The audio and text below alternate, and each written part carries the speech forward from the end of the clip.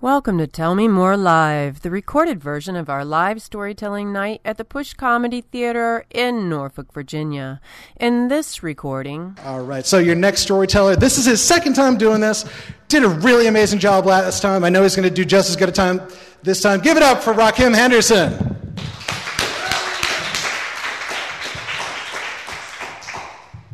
Everybody's talking about their dad today, so I guess I'll continue on the same thing. Growing up, I hated my dad. I wanted nothing to do with the man. It changed over time, but it took a lot to change it. I don't have very many memories of him. The few I do have, I never really seen him as my dad. I just thought he was a random guy that my mom would drop me off to. I felt like he left me alone. He's from Baltimore, but he grew up out here in Norfolk. He's serving 3 life sentences currently. He was a bad guy. But everybody always just say good things about him. Hey, your dad is real smart, or he's a nice guy.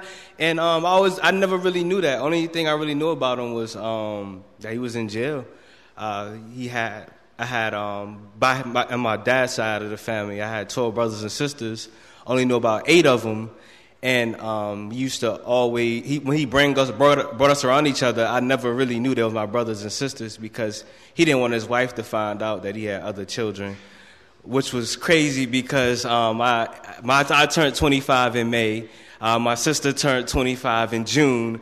And this July, my brother turns 25. We don't even know each other. Which I thought was crazy. We don't even know each other. Me and my sister Ashley, the one who just turned 25, we graduated high school together. Never said 2 words to each other, which is insane.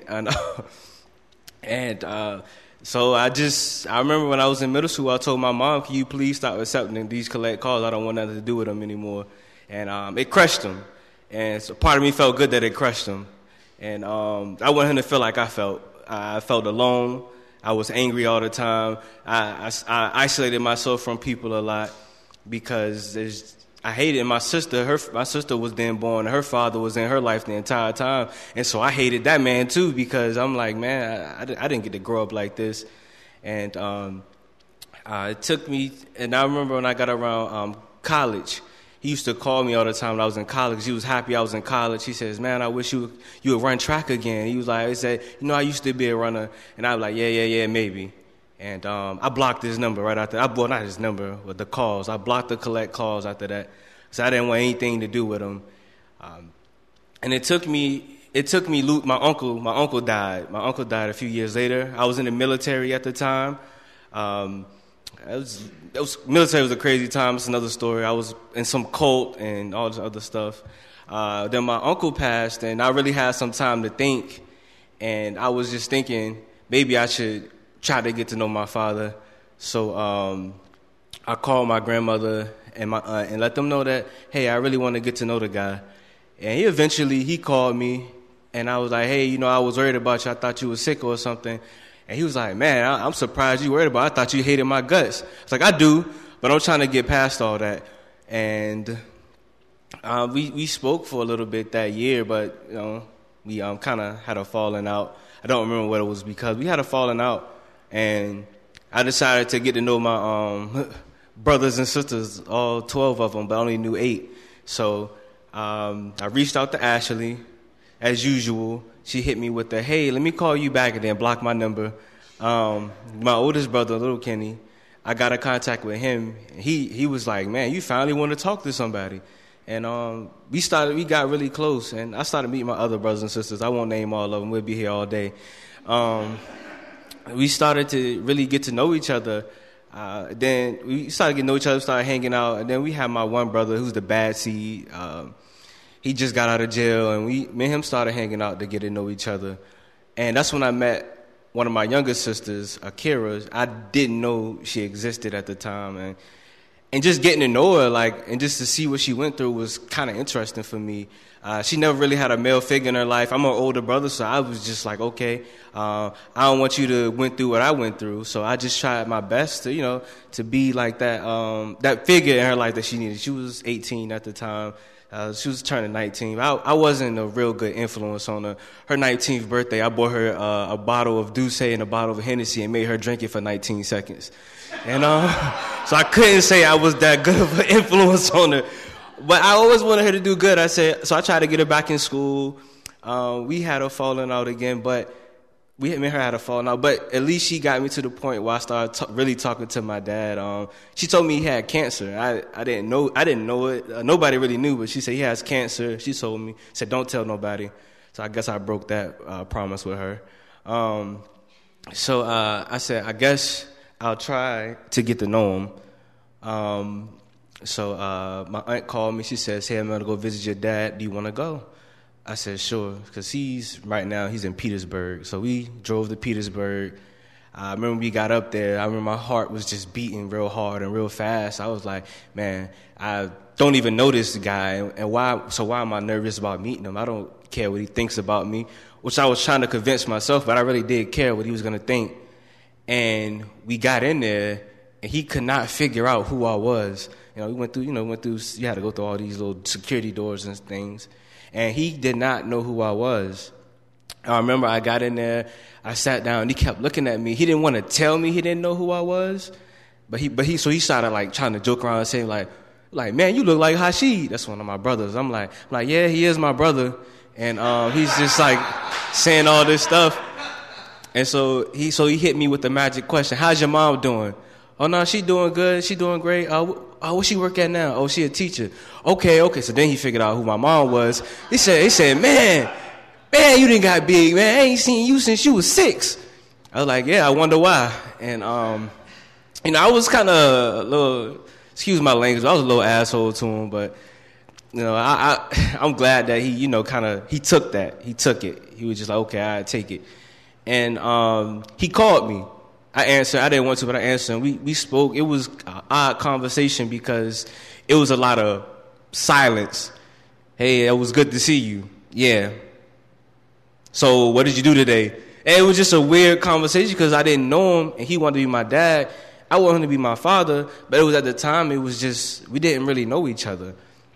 So I went to go see him again, but I always took my sisters with me because they knew him more than I knew him, so they would talk most of the time, and I'd just be there listening to them talk. And I actually started to get to know him, and I didn't really think he was that bad of a guy for his circumstances. He was actually a pretty good guy. He's funny. He's extremely funny. I realized where I get the goofiness from. I can't take him serious. He told my sister, I remember your mom. She was like, how'd you meet? He was like, yeah, she was having sex with a cow. Like he just said it to my sister to her face with a serious look on his face. But he didn't. It was a joke. But I was like, okay, I can't take nothing he say serious. But at that point, I decided, I really want to try to get to know him. So instead of bringing my sisters up there, I came up there with my nephew. I wanted to go with myself, but I took my nephew with me just in case.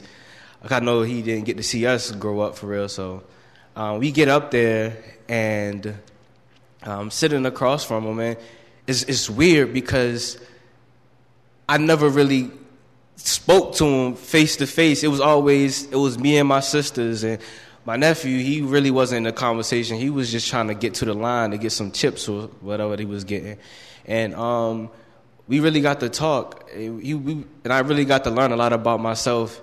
He was like, I always worried about you because he said, I'm bipolar. I was scared I was going to pass that down to somebody. And I was like, well, you did. I'm bipolar too. And we started really seeing our similarity, just the way he think, the way he act, some of his nervous tics. I do the same things, which was crazy because I always thought something was just wrong with me.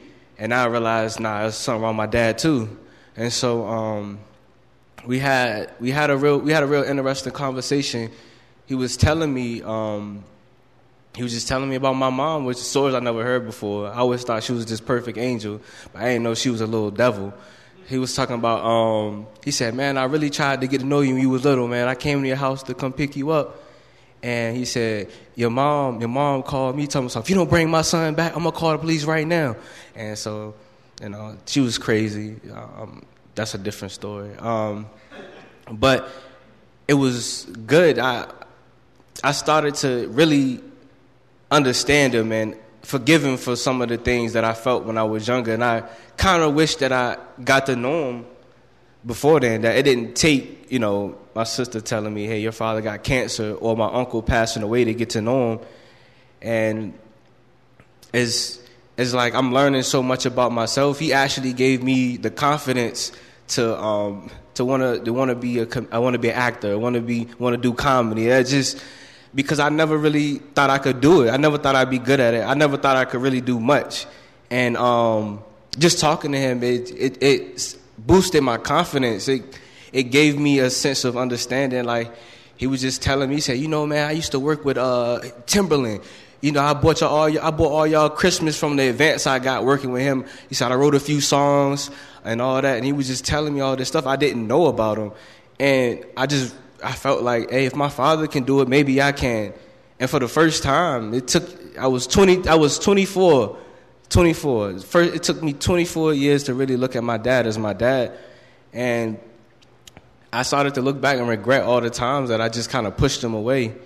Like, he did what he did. He's paying for it, but I shouldn't have put all that on him. And now that, me and him starting to get close, it's Father's Day and I can't even call him, so it kind of hurts, I can't call him, so I wrote him a letter the other day because I knew it was probably going to get there by today or yesterday. I just glad I get to know him.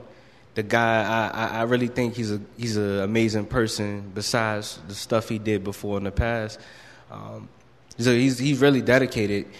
He's in jail. He doesn't have a way to make income, but he helped my sister out. He gave her $200 when she needed it. I know it probably sounds just rambling, but everybody's talking about their father, and it hit me in the feels. And I usually don't like being in my feelings, but. I'm sorry, I don't have any much else to say. I'm trying to hold myself together. But yeah, that's it. I'm sorry, I can't hold myself together. I'm sorry. If you'd like to tell a story like this one, or just enjoy the show, visit tellmemorelive.org. That's tellmemorelive.org, where you'll find a list of upcoming shows, plenty of ways to pitch your story, and our podcast featuring storytellers from previous shows. Until next time, thanks for listening to Tell Me More Live.